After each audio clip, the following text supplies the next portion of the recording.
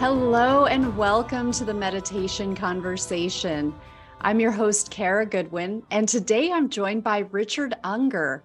Richard is the author of Life Prints, Deciphering Your Life Purpose from Your Fingerprints. He combines the science of fingerprints and the related line and hand-shaped designs with the ancient wisdom of palmistry.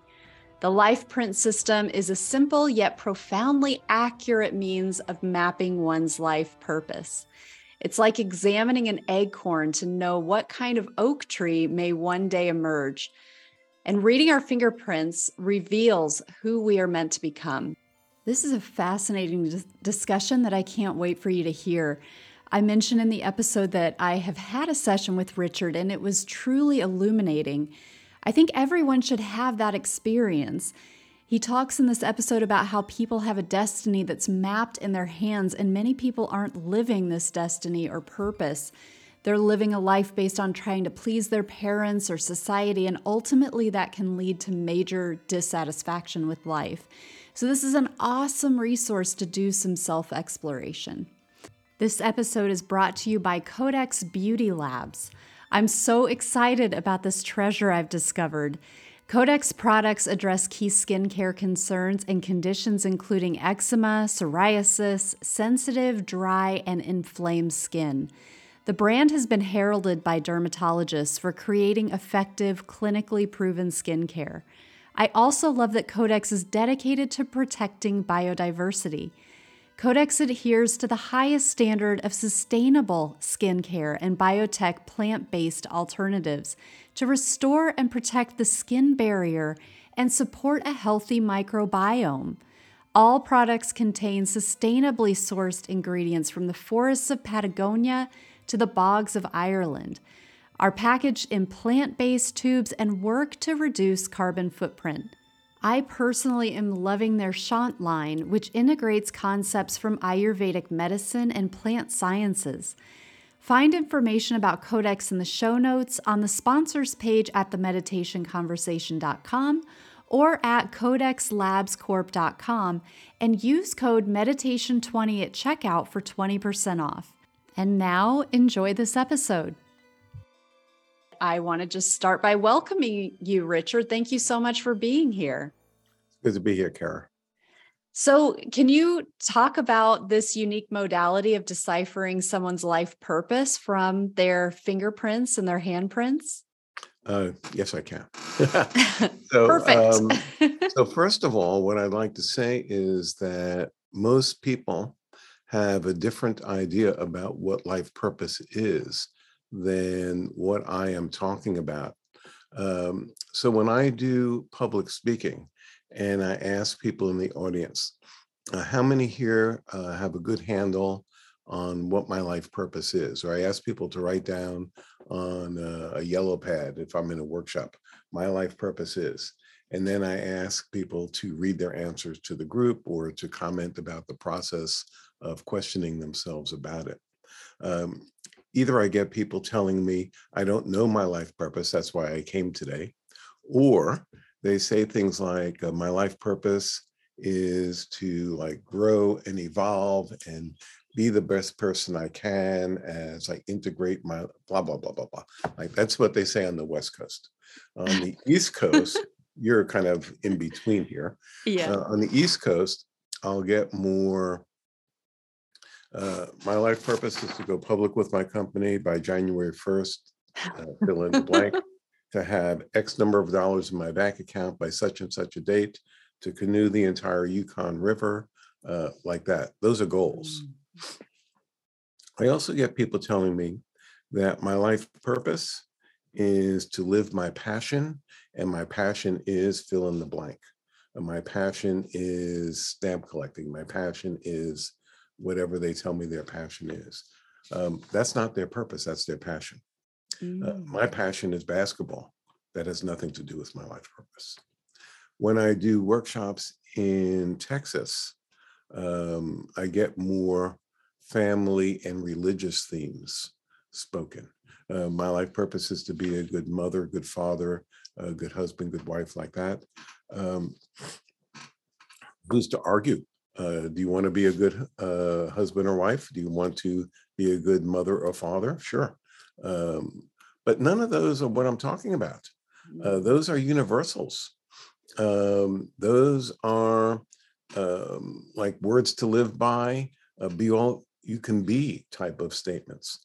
The hand is much more specific. You have something in particular that you came to do, something that I like to think of as an exalted destiny possibility for you, something that brings the greater sense of meaning. My life, I'm living my life of meaning. That's what I'm talking about with a life purpose. And that is printed in your fingerprints before you were even born. And not only that, that doesn't change. You're going to have the same fingerprints 20 years from now. Everybody knows this. You've watched TV. You can't change your fingerprints. Otherwise, Sherlock Holmes couldn't catch you, right? So your circumstances change. Your passion might change.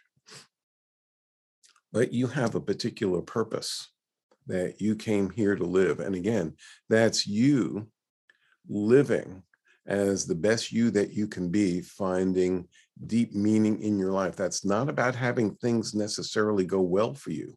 That's not necessarily even doing what you think you want to be doing, but there's a destiny in there. I find this very interesting. There's a destiny in there, and it's there before you were born.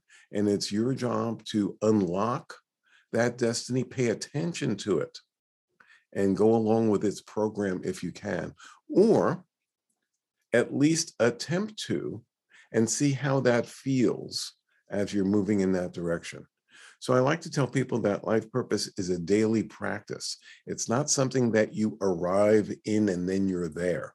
So if your life purpose was to, canoe the Yukon, now you've canoed the Yukon. So like, are you done? Right. If you're Picasso and your life purpose is to live your artistry, no doubt his life purpose was about his artistry. Does he ever arrive there and he's through? No, he's still attempting to live his artistry when he's in his 90s. And, on Monday, he's not doing a good job of living his artistry. And Tuesday, he is. It's an ongoing thing. It's more journey-ish rather than you arrive, it's binary, you're there or you're not there. And to learn what your hands say about your life purpose is, well, to me, it's life-altering. Yeah. As you were saying that, I was kind of seeing it as like a sine wave, like some days you're in it, you're closer to that line, which might be the life purpose. And some days, you're really distracted or you're really pulled into something that's not, that's very in this moment, Yeah. 1 nanosecond you're in. It's a state of consciousness to inhabit. So is Picasso trying to impress the pretty girl down the hallway, or is he pouring his artistry on his canvas of choice that day? That's an inside job. We can't know. Is he being the artist or is he faking it for some other purpose? And I think he was perfectly capable of either. And, in some moments, maybe it was some of each. Yeah. That's fantastic. Well, thank you for clarifying, because I think that's a great baseline. Just what are we even talking about when it comes to life purpose? Because you're right. I think that we can get sidetracked and misunderstand, I need to do that. Our to-dos are, our bigger to-dos are, what we're here for. And it can be easy to just kind of let life like lead us around and be like, here's what we're focusing on. And because it's just what is in our field of awareness at any given time. But to step back, that's what I found when I had my life prints session. It was a great way to zoom out and to have like a 50,000 foot view of like, what even is this? What is even going on here? What's trying to happen? And am I like the little steps that I'm doing every day, is that lined up with what I'm here for, which is invaluable. Yes. And for me to talk about it without knowing you at all, I mean, I looked at this. I have your handprint, and I'm not just talking to you.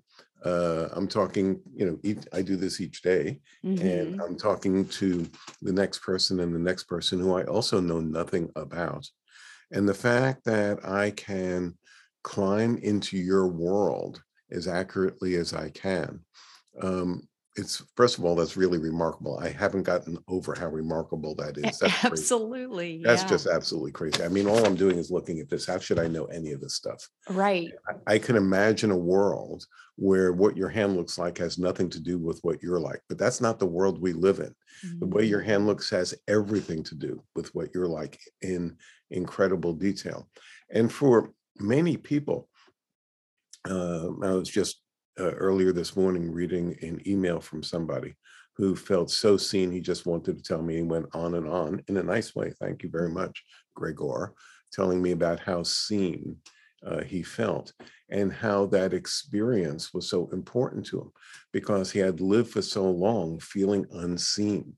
And the way he is didn't match his family's story and trying to find his place in the world. And here, without even explaining himself, I'm talking to him. So apparently, you're this way, that way, and you're up to things like this and that, or at least I hope you are, because that's what somebody with your hands would be up to, all things being equal. And he goes, yeah, well, you're describing me. That is incredibly freeing and enlivening to a person. Again, to be seen without having to explain yourself. That's a beautiful thing about hands. But beyond that, um, that being seen has more to do with your hand shape and line formations. There's a personality outline in there. I could see your strengths and weaknesses in your personality type. We talked about, in your case, we talked about the philosopher in you who seeks to understand the world and her place in it and needs to talk to the world about what you find. That's your personality type, but you have a message in your fingerprints as well. And they're like two separate psychologies. One is your personality type, but one, and that's the part that's the map in your fingerprints. It's not a deeper level of your personality. It's something else. It stands outside of time.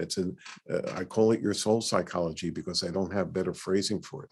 It's another piece of you that's there. And when you're connected to that, all your parts are, well, we don't have good language for that. I have to invent my own wording as I talk to people. Yeah. And to line up your life so that your circumstances, your personality type, and your soul psychology are lined up. That's when you feel, integrated, all your parts move properly together. Mm.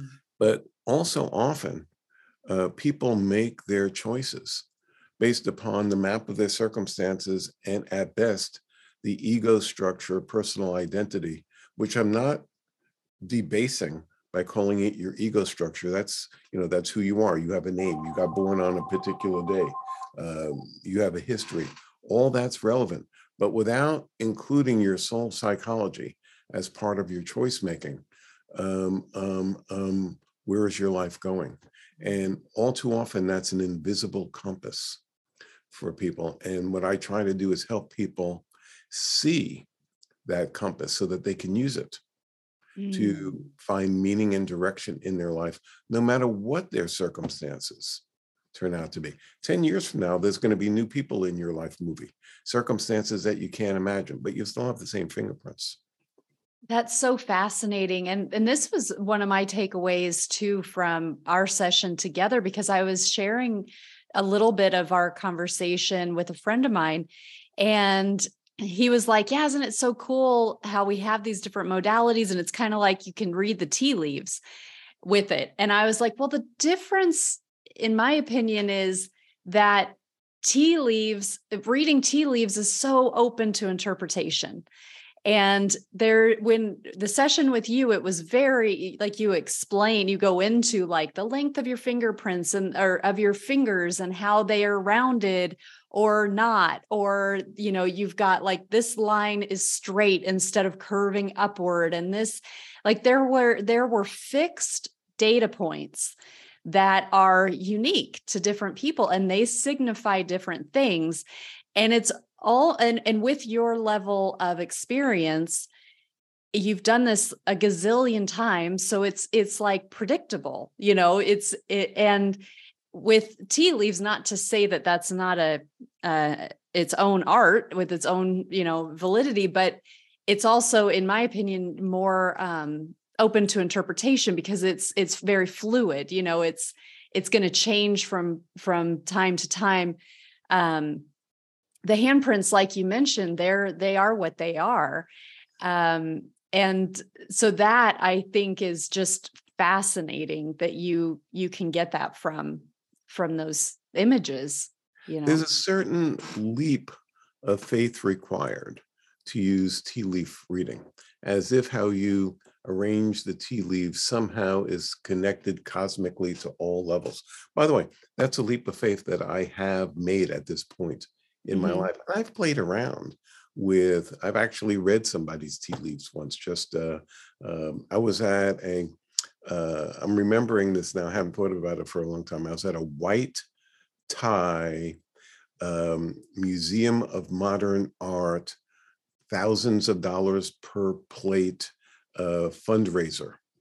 And as part of the entertainment, there were a group of, let's call them psychics, okay? And I was hired at like 1 cent an hour or something, to be reading for all these billionaires who were doing speeches and congratulating themselves for raising money, which is a fine thing to be doing. So during all the speeches, myself, the tarot reader, the tea leaf reader, etc., we were just doing readings for each other. And I have a database that I use. I mean, I moved to California in the early 1980s to start a school. We have a 3-year training program to be an advanced hand reader. There's a skill set required to do this. There's things to know. There's an alphabet in there. You can just make stuff up. Most hand readers just kind of, you know, close their eyes and make stuff up. And some people are good at that. Anyway, at the event, I did a hand reading for the tea leaf reader, and she turned the teacup around for me and asked me to do a reading for her based upon the teacup. And before I can tell her that I didn't feel like doing that, that's why I said, why should I argue that I can't? So I did a reading that way, and it turned out just fine. And there's been times that I was doing readings and the lights went out in the house or something, and okay, let's just go impressionistic the rest of the way. And let me just say that this is subjective impressions, or in a reading. If I'm reading for you, I easily can have a picture show up in my mind from a movie, a song, a remembrance from 27 years ago at the grocery store that I haven't thought of. Who knows what pops into my brain during a reading? But what I tell my students, you know, let your psychic self be part of your reading. That's perfectly fine. But if you're doing that, it's your job to tell the readee that that's what you're doing. Mm-hmm. In your case, your ring finger looks like this. The middle section of your ring finger is configured this way. And the interpretation in hand analysis world is as follows. The picture in my mind's eye that I can't seem to get rid of is this. Let me share that with you, and maybe you and I can have a discussion about that. So if the hand reading, if you're studying at the Institute of Hand Analysis, and if you do your readings and you conflate your imagination with what the hands are saying, you're not passing the exams in palmistry class, because you're making stuff up. But if you're making stuff up and sharing that that's what you're doing, that's perfectly fine. The two of you can have a great discussion. And a lot of times the stuff that's made up is incredibly prescient and useful in ways that me as the reader, I couldn't know. Why am I thinking about that car that I once owned? And I haven't thought of that in 40, but there it is. I'm not going to discard it. I'll put it into the reading. But again, it's my job to declare it as such Yeah, compared to the database that the hand presents. right. I love that. I really appreciate that too, because even in casual conversations with people, a lot of times I will offer, some things to do with consciousness, with what they're going, try to put a different lens on what they're going through from a consciousness perspective. And a lot of times the response back is, yeah, but why? But why? But why?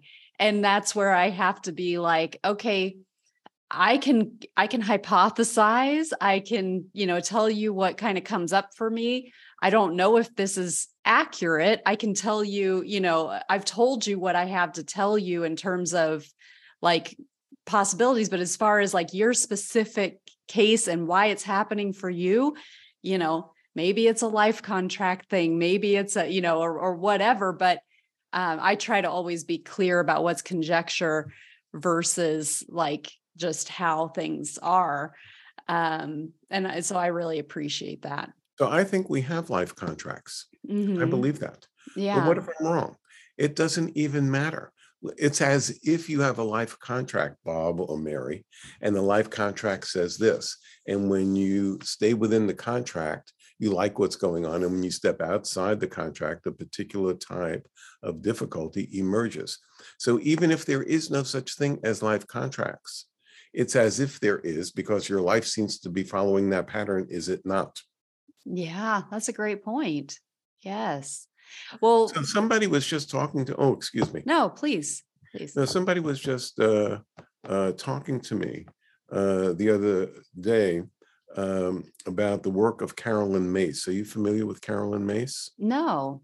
Oh, you might want to Google her at some point. Okay. She's not as famous as she was 20 years ago, by the way. Some of my younger students don't know who Oprah is. They've never What? heard.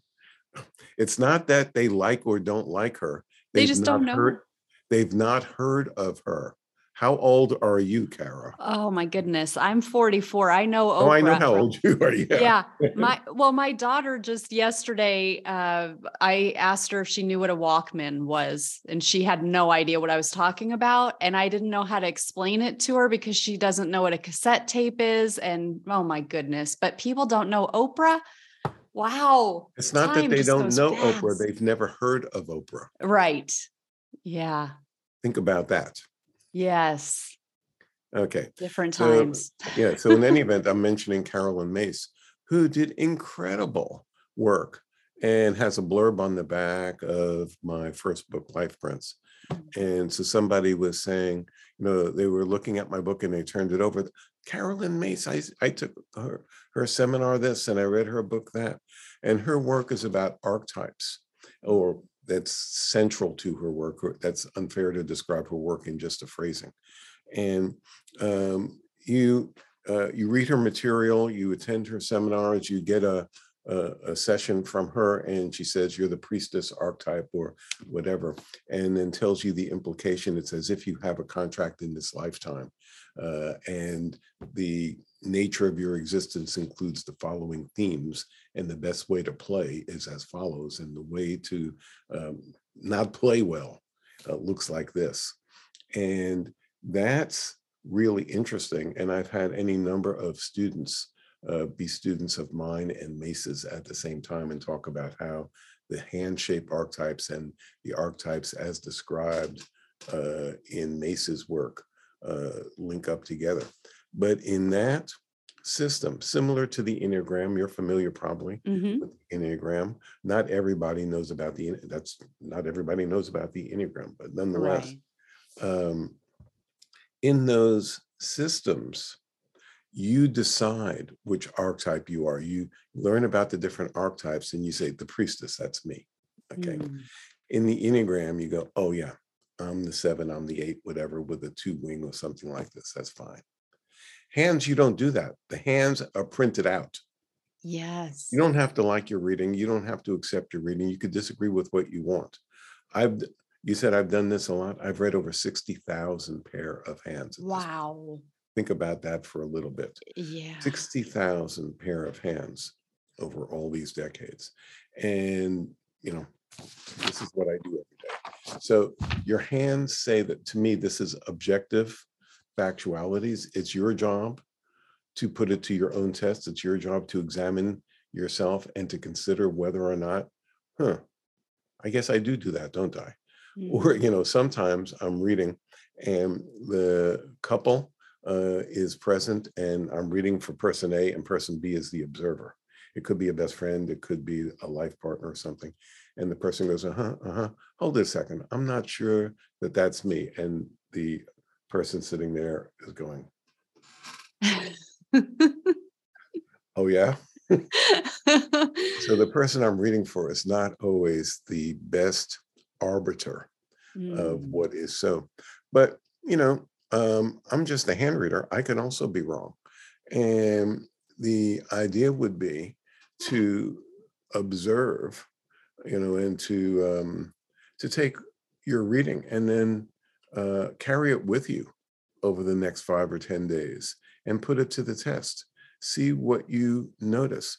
I could be sitting on your shoulder like a 3-inch figurine, and I'll ring a bell every time I see that going on in your life. See if you can catch the bell ringing. When, in your case, when you are searching for truth and you just want to bring the world by its lapels to some important truth that the world needs to hear about, how many thoughts per day of that type do you have? How many dreams per night of that type do you have? I submit that in your neurons are just loaded with that type of content. Yeah, absolutely. It's so fascinating. And it's interesting how it plays out in the fact that we have life journeys and we can have a lot of twists and turns. And when I had my reading with you, it not immediately, but as we were going on it, I started to remember a couple of numerology readings that I've had in the past. And I think I had them both done by the same person, but years apart. And one of them was like, when I was in corporate America and I was like very mainstream, like motherhood, career, like just fast-paced life. And I had my first session with this numerologist, again, going off of birth dates. So very fixed information, just like a handprint in that those don't change. I have the date and time that I was born and it just is what it is. And she was describing, my life's purpose from the numbers perspective. And I could get a sense of what she was saying, but I was attracted to what she was saying, but it wasn't really reflected in the way I was living my life. So it was a little bit confusing because she was talking about spiritual teacher, for instance, and that was like, well, I mean, I would be happy to, but I have no authority for that. I have no it was so not applicable. I mean, I was in IT sales, it's like it was a far cry. And then I met with her again years later. And by this time I was starting to teach meditation and my life was going in a more spiritual direction. And I had the podcast. And so things that she was saying, again, it was like the same numbers, same reading, but it was like my life prism had changed. I was looking through the prism and having a new kind of reflection. But my life prints reading with you was very consistent with what I remember from the numerology. And this was probably back in 2019 or something that I had that done. So I'm going off of my memory, but it's like there were a lot of things that matched up. So that fascinates me too, because it's these two different data points, but fixed data points for this life. So take a look at this. So you have a hand shape and various line formations in your set of fingerprints. And that gives me the basis to do my reading. But the type of person that you are and the right path for you is not mainstream in North American culture. Hmm. In effect, you're anti-cultural. And when I say that, uh, let's say that you had a hand that was more business idea, business savvy. Okay. I'm not saying that you couldn't mainstream yourself in corporate America. I mean, I left corporate America to be doing this over 50 years ago. And I was fine in corporate America. I was doing well. Hmm. And, I was meeting interesting people, making a living, supporting my family, moving up the Hmm. corporate chain like that. But something big was missing for me there. Not that things were bad there, but something big was missing You are there. singing my song, Richard. Yes. And here, well, both of us are anti-cultural. If we were built differently, you could have had a more rectangular hand. You could have had flat sides to your hand. You didn't need to have extended blah, blah, blah, blah, blah. You didn't need to have that. But no, your design is for a particular type of way of being in the world. And read, write, teach, learn, bring to the attention of others what you have learned, and awaken people. That all suits you. As my boss used to tell me, I was a financial planner. That's the job I quit to do Mm. this full time. And again, I was good at that. I mean, I studied, I learned, I worked with clients. I had a few hundred clients, blah, blah, blah.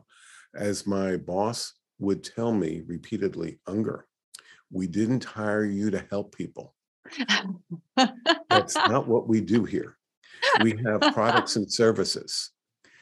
They buy our products and services. We make a profit. We pay you. What's all this helping people stuff? And, you know, he That did is have a funny. point. Yeah. He Focus, had a point. Richard. Come on. He had a point. I am, by the way, I was living in Texas at the time, and I had to overcome my New York City accent when I moved to Texas. That was my biggest obstacle point. And people looked at me like, how can we believe somebody like you? You don't sound right. Oh, I had interesting. never faced that type of discrimination. I had faced other discriminations. New York, where I grew up, was ethnically separated into different neighborhoods, and you took one step into a different neighborhood, you can get your bicycle stolen and you can get beaten up. So that was a Oh, different wow. thing. But Mm. here, I'm just talking, and people, would look a certain way. Mm. So in any event, I found my way in to a comfortable career. When I say comfortable, something I could be good at and earn a living and help people all at the same time. But it was weird. I mean, as weird as being a hand reader is, it's not like, on the list of possible occupations, you're graduating high school, let's see, doctor, lawyer, hand reader. It's not on that list. And it's something that would have to be invented rather than chosen in the way that you choose to be an engineer or something. My boss, who is as straight-laced Texas Republican as you could possibly be, and I'm in my 20s, he's in his 50s. He looks like he would walk out of the shower and his hair is already combed before he leaves the shower. It's like every part of him is exactly a certain way. So And pristine. I'm sure he wears a jacket. Well, he'd be 100 now or so, but I'm sure he wore a jacket and tie to breakfast every morning, which was my image of, oh no, I hope that I don't become that. But nonetheless, he had me sitting in on all his job interviews. And he was good at that's how he got to be the boss. He was good at what he did. And we would just compare notes, and he would be just getting a feel for the person. He'd ask his list of questions, and his sense was this. And if we're going to hire that person, we put in a lot of investment time into making that person fit in and succeed in our corporate culture here. We don't want to waste our time, nor is it good for the other person to get rid of them 9 months into the program after we've invested our time, and so have they. And I would look at their hands because sooner or later the person would start going like this during their interviews and we would just compare notes. But he couldn't tell anybody he did that. Yeah. It's like, I need to feel into the person and get a sense of their vibe. Well, you can't tell somebody that he didn't hire them because their thumb looks this way. You can get sued, for Hand discrimination. thumb discrimination. But of course, I wouldn't say that you shouldn't hire this person because of their thumb. I'd say that that person is a self-starter. You don't have to worry about their get up early, stay up late, get the job done. If they falter, it's because of who knows what. But it's not that. With the other person, I'm saying they're going to need somebody to poke at them because they're more inertial. Once they sit still, they don't get moving on their own. So you could tell that even in the interview just by them glance. kind of using at a glance. Wow. Just At a by the glance. shape. Because you're looking not just at the prints, you're looking, I mean, not just like the fingerprints and the lines, you're looking at the shape, you're looking at the length, the proportions and the lines.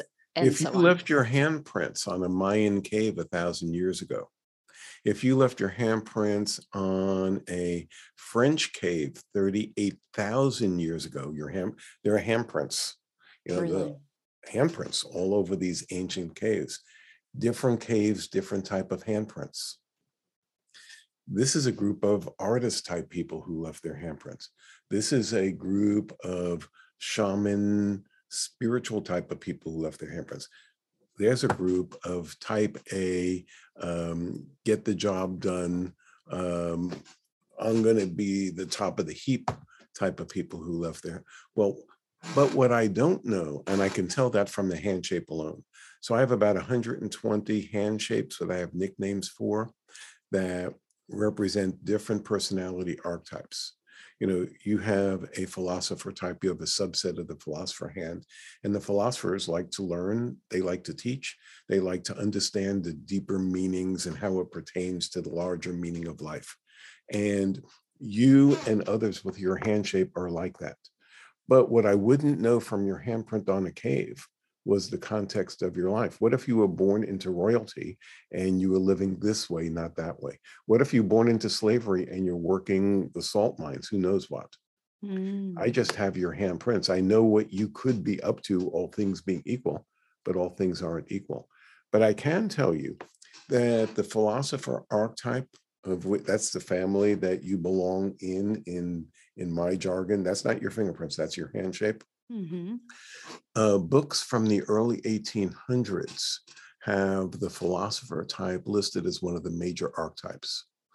Handwriting is demarcated into ancient palmistry, if you will, and modern palmistry.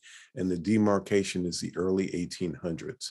And authors in France in the early to mid 1800s designated different hand shape archetypes and other things, line formations, blah, blah, blah.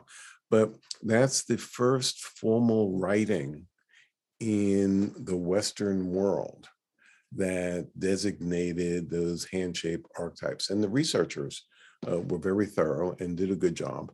And the philosopher type was one of the 7 major archetypes. The only way that could have happened was if the person writing that book had read hundreds of people with that hand shape and had a sample size large enough to go into the immense detail that author did, as well as the author did for other archetypes as well, which turn out 200 years later to be kind of accurate, minus the people from this country or this religion are the inferior version of these archetypes, and therefore you have to treat them differently because they're not like the elevated people from the country that I come from or from the religion that I belong to. There's so much of that in that typecasting of people. Not that that's disappeared completely from the planet, but it's more blatant from a couple of 100 years ago. But nonetheless, your family of archetypes was more prevalent. This is the conclusion I've come to. The Mm. other archetypes from those writings from 200 years ago, those hand shapes have morphed into slightly different archetypes. I could still see the wisdom of that, that system put together hundreds of years ago, but it's not completely relevant. Your hand shape type match in personality type and attributes matches the exact descriptions, but there's hardly any of you around. Your type is not replicating well. So you're a leftover. You're a remnant. I'm a relic. You're a relic. You're a dinosaur. I love that. That's awesome. And there's not enough jobs for your archetype, for the number of, 1 in 150 has a hand like yours, and you're a subset of the philosopher type, which makes you even more statistically less likely. But let's just stick with the philosopher type. It's less than 1% of the people have that hand shape, even if in the ancient writings it was a much higher percentage. But even at less than 1%, there are not enough jobs to keep your archetype employed. So that's what I mean when I say you're anti-cultural. You'll have to figure out your own job. You'll have to invent your own place. Yeah. College professor studying ancient traditions from Mesopotamia. That would, people with hands like yours do stuff like that. But, there's how many of those? There's hundreds of those jobs in our $330 million people country. And there's only hundreds of those jobs. You basically have to invent your own. Yeah. And that's enough to be overwhelmingly defeating for many of those with your archetype. My archetype also is underrepresented in terms of pre-existing niches in the culture. I have to forge my own niche in a culture that it doesn't so much, throw me in the dungeon and hang me upside down by my thumbs. It doesn't so much do that as basic, just kind of marginalized and doesn't want to deal with me, basically. Yeah. And I read for a lot of people who are anti-cultural, and it's overwhelming. There's no list. You could be ADHD, you can be OCD. They list your symptomology in the psychology manual, and then the teachers in school are trained to spot that, and they have special programs. But what about being a different type who doesn't have a pre-existing niche in our culture? What most people do is they adjust themselves to fit into the culture. It's just much easier that way. And then they live lives of silent desperation. And they come in for readings with me, and they're now 30, 40, 50, 60, 70, and they still haven't found their place. And it's more painful. It was one thing when they were 18 years old, 21 years old, 25 years old, looking for a place that they can feel like they belong. And that's one thing. Everybody else is kind of looking for their place as well. But they're 35, 45, 50, and the same problem is there.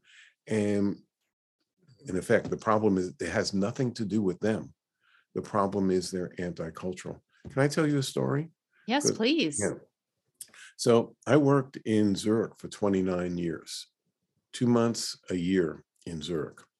And I stopped doing that just a couple of years before COVID hit. The travel was just getting too difficult for me. And my wife used to travel with me because she taught classes in hands also. She had her own students, her own lectures, and it became too hard for her to travel as well. And then I was away, so it was too hard to do. But while I was out there, I worked at 2 separate clinics, and I would read for children whose behavior was problematic enough to get them into the clinic. Oh, wow. And I might have read the hands of the mom or dad so that I was trusted enough to be consulted. The head physician at the clinic, who were also psychiatrists, so they have MD and psychiatry backgrounds, plus they were students of mine. They had learned this system. That's why I'm being called in to look at little Johnny, who, from the time he was, months old, his body would break out in rashes. And then by 3, he was throwing things and was a problem in the family and nobody could figure out what's wrong with him. I mean, these are skilled people and that's their expertise working with, I'll call them problem children just because we don't have a good phrasing for it, kids with problems. And I'm looking at their hands and 2/3 of the time, 3/4 of the time, I found nothing wrong with their hands. I mean, when people are really disturbed and broken, their hands look broken. Instead of lines where I could see the map, it's like a mirror was slammed to the ground and the lines are like jagged and not where they belong. And the basic equipment is broken in some way that, I wonder what that would be like. I'll have to try to track things down. But most of the kids I was looking at, their hands were perfectly fine. Nothing was wrong with them. But they were anti-cultural for the family in which they lived. They were with, everybody was policemen or firemen, and they were a poetess. Everybody was artists, and they were corporate. Everybody was bankers in a Zurich family, and they were theater people type. They were just anti-cultural, and their family was trying to raise them right to be the right type of person so that everything would be okay. And how was a kid supposed to say, I don't fit your format, mom? I don't fit your format, dad. Yeah, I think that's hard even for adults. There are a lot of adults who have to continue to rectify the fact that they're either living their lives to please their parents as adults, or they went another direction, but there's some trauma there from like feeling that they're not accepted by their parents who mean so much to them, So it could be it's their really difficult. Deceased parents. They're still living the imagery out. And that might be fine for their older, younger sibling, for whom their hand looks like their mommy or daddy's hand looked, and that type of lifestyle, assuming that mommy and daddy were actually living according to their hand shape, etc. That might fit them, but it doesn't fit, young Johnny or Mary over here. Yeah. And that should be, to me, that should be a condition, AC, anti-cultural, and the problem isn't them. The problem is the culture trying to provide square pegs for their roundness. Yeah. I mean, I completely sympathize with that because I went to university and I remember being in university where, there was like IT was exploding. This was the 90s and they didn't have enough people for all the IT jobs. And so it was like, oh, you want to like have a bunch of offers when you graduate, go IT. And I was like, oh, that sounds easy. Like, let's do that. That's like a path of least resistance. I really want to graduate and just be set and not have to worry about, I was much more drawn to like the humanities or, but for me, that was fun. So it wasn't how I was going to make a living. And I also didn't want to go to school forever. So going into something like psychology or whatever, I knew I'd be like in academia for a lot longer. And I wanted to become a grown up and be on my own and, whatever. Yes. Right. Not only a paycheck, a nice paycheck. Yes. Yeah. So I was like, oh, okay. Somebody pointed me in the direction of easy.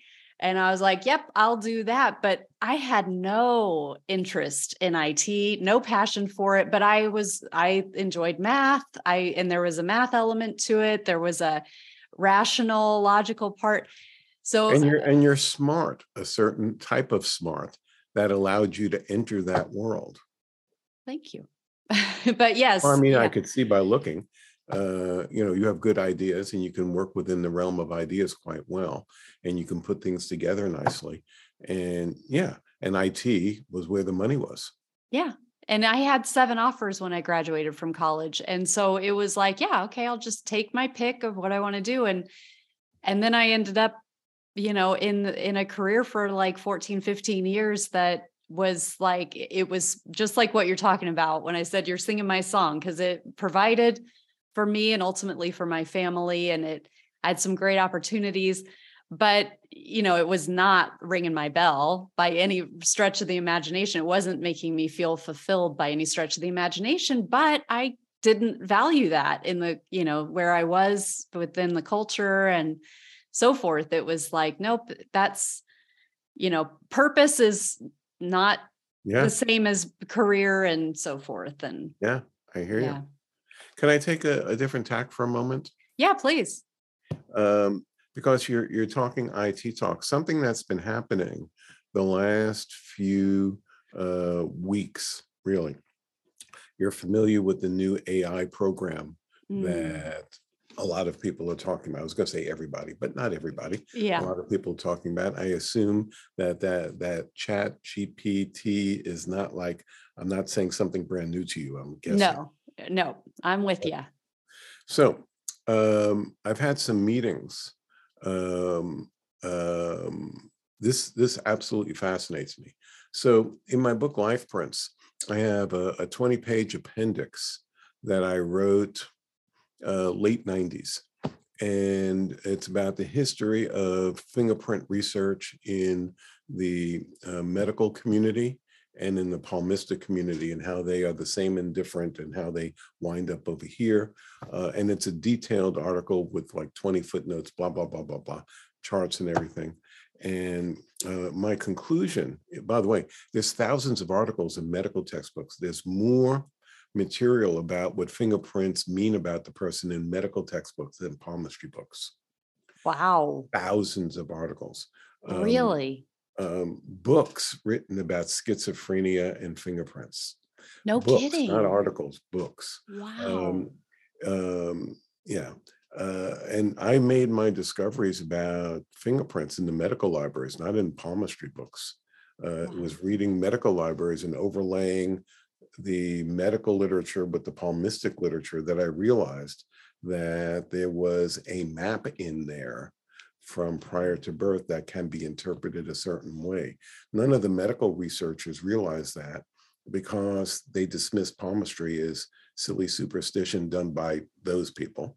And none of the palmists have read any of the medical literature, because those are the enemy who look down on us. Yeah. And so am I the only person who's read the complete palmistic literature and everything written in the medical books about fingerprint? Yes, I am the only person who's read all that.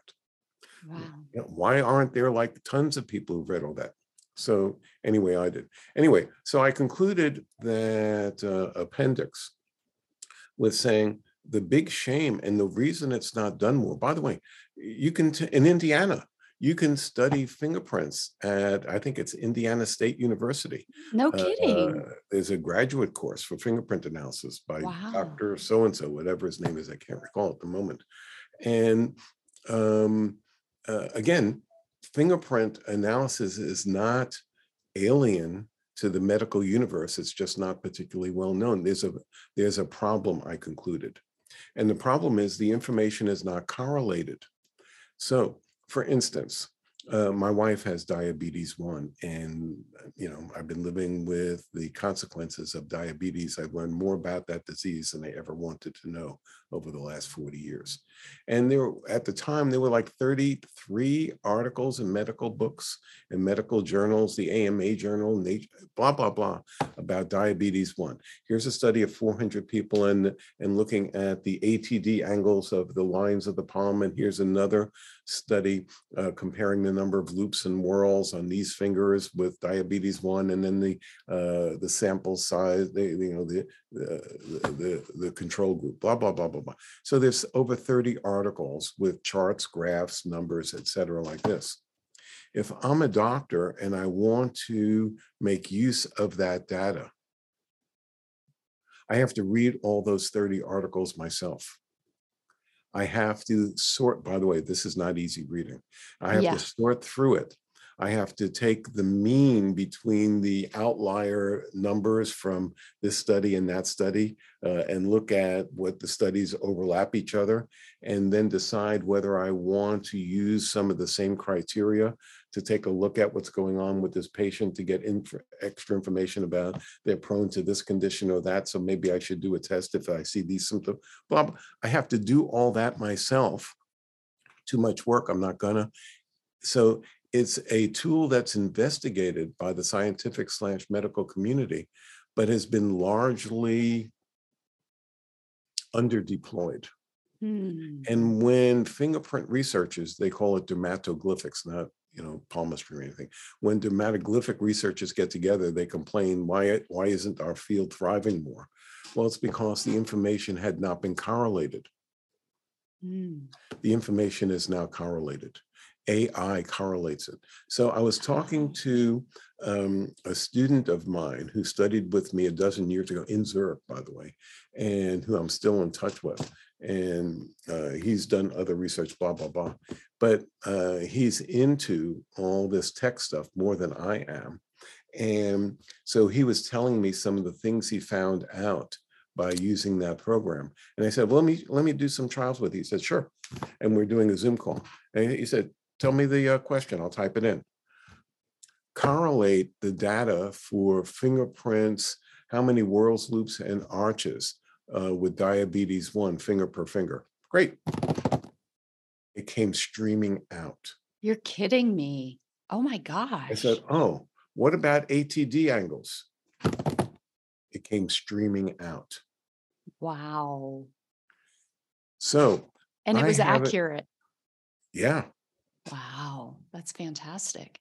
And more readable than reading the medical stuff. Yeah. Because the language was more like non-technical, readable. And it came streaming. I didn't have to wait for beep, beep, beep, beep, beep, beep, beep, beep, beep, and then it came out. No, it came streaming out. So apparently that program can look at the 35 whatever, maybe there's 40 articles, 50 articles by now. I didn't look since 2007. Who knows how many other articles come out about diabetes 1. Apparently you could read all those instantly and synthesize the data and then print out what it all says. And I'm not saying I should do a medical diagnostic based upon that, but I could read that and maybe I could use that. Remember, that's what was wrong. That was what was holding back the dermatoglyphic profession from taking off. And by the way, that's not just my own conclusion. That's what the dermatoglyphicists were saying. If we could just get this correlated, then look at all the uses that we can have. All we need is a few $1 million to hire 20 people to sit down and correlate all this stuff. And we can pay them. They have to be smart enough to read it, to correlate it. And, it'll take them 5 years. And then we would have a database that we can all use. This was the 1990s. Right. We don't need 20 people 5 years. Right. Wow. I have another meeting tomorrow. A couple of days. I have another meeting where we're talking more about some of the potential uses that we could think of for this program. I was trying to get a research grant 25 years ago with this doctor here and that mathematician there for research into breast cancer. You probably don't know about the research in the 1990s on breast cancer and fingerprints. No. I do. Some of the researchers concluded that the fingerprint exam was more accurate than a mammogram in terms of future possibilities of breast cancer. Wow. So is that a full diagnostic? No. But if it's more accurate than a mammogram? With no radiation. And, I don't get mammograms, but my wife has she doesn't like getting a mammogram. Right. Yeah. She very much doesn't like it. Yeah. And if there was a non-invasive, almost free version of, if you have this, you should definitely get a mammogram. And if you don't, maybe 18 months apart, 24 months apart instead of 12, whatever. That's just one immediate use off the top of my head. Wow. That's mind-blowing. It's mind-blowing. I mean, I didn't even know that you could have physical, like, disease or potentialities that are shown in your hands. Autism is perhaps the most studied condition. Really? Schizophrenia, maybe more, but with schizophrenia is a whole realm over here. Mm. But autism is, my daughter is a high school teacher working with kids on the spectrum, to oversimplify things. And I know I can look at hands and know things that are useful for teachers based upon the Wow. information in their hands. And it's not like a full, pediatricians were told as far back as the 50s to look for this and that in hands, and that would signify potential trouble with your kids learning issues, blah, blah, blah. So that's been around in the medical world for 75 years already. But the information has not been correlated, and therefore it's of lesser use. Mm. Wow. But now, Now it is easily correlatable. And I have worked, but my work has been anecdotal. I can't publish anything. I don't have hundreds of studies, and I don't have control groups, et cetera. But I can look at kids. I know what I'm looking at in their handprint. And people are bringing the handprints to me and telling me that the child is autistic or on the spectrum or something like this. And I'm seeing what the hands are saying. And I'm also seeing a profile of their particular version of this, and also an entry point. Here's a person who is perfectly fine this way and not so fine that way. And if I were working with, if I were just babysitting, if I were just with this kid for a day, and I know what's on this handprint, and he's hard to be with for most people, I would try to get through the front door this way based upon this, this, and this in his hand. How useful could that be? yeah, completely. And then I'll get off my soapbox in a second. Um, there's so many other things in the hands, and the kids don't have to be on the spectrum for me to see that they have a particular learning style that is anti-cultural for our school system. That Mm. doesn't mean the school system is wrong so much. This for millions of kids. They don't have room to set up 27 different sub-programs this way and that way. But if a kid has this, they shouldn't be in regular classes doing that. They're super bright, but they're not going to show bright unless Mhm. they're in a circumstance that looks like this. Mostly, I'm looking at people in their 60s, 50s, et cetera, who were trained in schools the exact wrong way for the way they learn. They're brilliant, potentially. They have exceptional learning skills, but only in a particular format. And without that format, their brain basically shuts down. There's no room for me, and they sludge out. And this is criminal. Yeah. Yeah. Wow. It's so fascinating. And so do you see, if you were to look in a crystal ball, do you think that Or some tea leaves, perhaps. tea leaves, yes. I mean, I can see the potential for life prints to just go gangbusters. I mean, do you see that because are there a lot of practitioners? Is it growing? Because I know that you've been teaching for years. Okay. So I love that question. And I sit on that pencil point. Mhm. There's so many times I thought that was the breakthrough moment. You're just barely old enough to know who Johnny Carson is. Yeah, I know him. Yeah. Right. Uh-huh. So some famous actress read his hands for like 5 minutes on a Johnny Carson show. And I said to myself, that's the breakthrough moment, because it Oh. was on Johnny Carson. An article appeared in Time magazine about fingerprints and homosexuality. An article appeared in Nature magazine, that's a scientific journal, Mhm. about the different lengths of the fingers the index and the ring fingers. And there's stuff all over YouTube about different length of fingers and the scientific research into the different neurotransmitters and different amounts in the developing fetal organism, blah, blah, blah, like this. I thought each of these different things were going to be breakthrough elements. The dam would break, the 100th monkey would sing, and hands would reach the fringe, at least the fringe. Maybe I could see hands getting to the fringe of our culture. And each of these times, my hopes have been dashed. So do I get to see hands? Not even inside the mainstream of the Western world. Do I see it like at least get to the fringe? I remember when my mom, rest her soul, got acupuncture. I mean, she was as like straight down the road American as you can be, and her son is a hand reader. How weird is that? Oh my God, et cetera, et cetera. But she had arthritis. It hurt.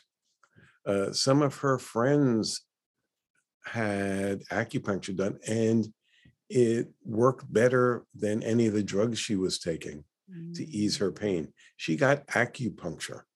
My point is that acupuncture made it to the fringe enough for my mom to avail herself of it, despite her, this is all voodoo nonsense, but if it makes me hurt less, that'll be fine, thank you. Yeah. Can palmistry ever get there? It will get there. Of course it will get there. Because why? Because it works, and therefore it will get there. Yeah. It's not pie in the sky, it's real. Will I see it? I do not know. Well, for the people that you train, I know that you do in-person training, but I can't remember now. Are you also doing online? Like, how easy is it for people to get trained? Well, it's not easy to get trained by me anymore, Okay. but it's easy to get trained by people I trained. Okay. So people can just Google my name and hand analysis, Richard Unger hand analysis. They'll wind up at my website, which is handanalysis.net. There's a list of things that they can do. What I've been doing the last few years is, especially during the pandemic, where I kind of like hunkered into my home space, like so many other people did. My field has been hampered by the absence of a textbook. There is no textbook in my field until I wrote one. This is learnable. You could learn the alphabet of this, but it's not just one weekend. It's not like you study for a weekend, you take a workshop, and now you can, you're good at it like anybody else, and your opinion counts as much as the next guy, like an Enneagram workshop or something. There are people who are experts, but in a day, you're playing in Enneagram land. Okay. No, you have to learn something. And that's a turnoff to a lot of people in this instant gratification time that we live in. On the other hand, for other people who are more like you, for instance, learning, you mean I'd have to study, I'd have to read, I'd have to learn something, I'd have to practice, I'd have to make mistakes, get corrected, and get better over time. That's a turn on for a small group of people who actually have books in their house and take time to read a book. Yeah. So hand analysis is like that. Even the good palmistry books, there's only 400 plus palmistry books in the English language, of which I've read them all. Even the good ones, of which there's maybe a dozen, they're no more than a dictionary. It would be like trying to learn Croatian from a dictionary. Imagine that you had a Croatian dictionary and you wind up in Croatia. Do you think you're going to be able to have a conversation with somebody? No. If you memorized every single vocabulary word, do you think you can have and what does it mean that somebody is really bad when they dance? Does that mean they're good?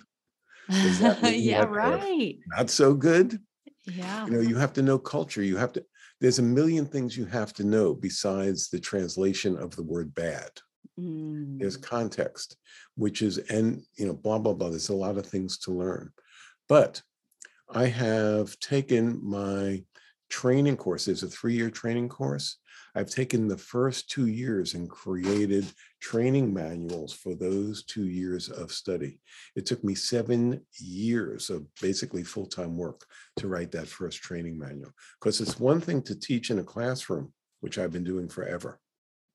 And you can ask questions. I could look over your shoulder. We can work in small groups. I have a grad assistant helping you. No, we wouldn't use the headlines curved this way on this hand, because look at the fingers. The fingers have, this and that. You don't use it this in this context. You use it this way. But what about this? What about my sister? Who that? That's a good question. In a classroom, you can have all that. But in a textbook, the textbook has to anticipate that, address that, and yet not be 1,000,000 pages. Yes. I love that challenge. And again, my field, there's hardly any hand readers, because you either find a teacher like me, my wife, and the few other people who can do it, and then you study with them, or you read one of the palmistry books. It's interesting, but you find you can't really use it. You can't. You're There's more not like enough reading tea leaves with context. people. Yeah. Which is okay, but it's not this field. Well, now there is a textbook. I hope this year to finish the 3rd year training in written form, so that I have those 3 years of training, and you could read at home and learn on your own. Anybody who's interested can just get in touch with me, and I'll be glad to tell them about this. So I feel like if people are listening and they're drawn to what we're talking about, first of all, I can't recommend a session with you highly enough. I mean, it was fascinating. I loved every minute of it. So if any of this is resonating with you, dear listener, please do get in touch with Richard. I'll have his links in the show notes, but it's life. Is it life print? No, hand That's my analysis. Life Prints is my first book. Is it? But it's handanalysis.net. That's my website. Yes. And people can just write me at richard@lifeprints.com. Okay. And I'll write them back. And if they tell me what their interest is, I'll send them to Renelle, who's teaching this course, or Jenna, who's teaching that course, or one of my books, or whatever, depending upon what their interest is. Yeah, absolutely. And we did our session on Zoom, so it's not location dependent. I'm doing all my sessions on Zoom now. Yeah, it's so cool. Like from my experience, I contacted you. You sent me, I paid for it. You sent me this kit. So I got in the mail like some ink print things. And then I followed the instructions, I emailed you my prints. Yeah. And then we had the Zoom session, which was fantastic. One second, you read the instructions? I did. Yes. People don't read the here's how to take your print properly. People don't read them. Yeah, I read them, and I tried my darndest to keep my cat from walking on the ink, which was a challenge too. So I had a lot of fun. But the other point that I'm getting from this is that if there's a part of you who's listening where it's like, wow, this sounds like a super interesting field, there's not a lot of competition. So if you feel drawn to learning how to decipher handprints and help people connect with their life purpose, this could be a fantastic avenue for people who are wanting to do something, who maybe got into IT and, it's not filling the gap. Maybe something like this, where you're actually helping people to decipher their life purpose, is going to answer the call for you, or you need to answer the call. Let's say that you're already a life coach. Okay, the fingerprint part, it takes longer to be able to have pattern recognition on the hand shapes and lines. Mm-hmm. That takes a lot of practice. But the fingerprints, I could teach you the fingerprints in one day. Wow. The fingerprint system is easy enough by itself to learn in a single day. Imagine being able to add life purpose and life lessons to your work with people who are life coaching with you. Wow. I mean, you already know how to talk to people. You already know how to listen, one hopes. You already know how to inspire and to assist people with whatever their difficulties may be. You already know how to be an ongoing support mechanism. Imagine if you also had a map to their life of deepest meaning. On the one hand, life coaches say, I don't want to do that. They tell me what their goal is and I help them with their goal. They want to win Wimbledon. I'll look at their serve and see if I can help improve their serve, says a performance coach. Other coaches are more transformational and they don't direct the person in any way. They just listen and connect and offer perspective. That's nice too. The hands have a map as to where the person's deepest meaning can be found. And I believe that especially the life coaching community needs to pay attention to the information in hands, because they're not serving their clients as well as those clients could be served. Because they don't know, those life coaches do not know what the person's life purpose is. So somebody like you says, I want to be better at IT, and the coach will help you be a better IT person and make more money at IT. How much would that have improved your life? Well, yeah, it wouldn't have gotten to the bottom line. No. No, it wouldn't have helped you. Right. Be on the lookout for that which would have brought you meaning. You don't tell the person that you must do this. That's not what a coach does. But you can announce what is possible and put the person on alert to be on the lookout for clues that there is something perhaps over here. Pay attention when stuff like that is knocking on your door. And coaches that aren't doing that, I don't think are serving their clients as well as they could be served. That's a great point. Yeah. Wonderful.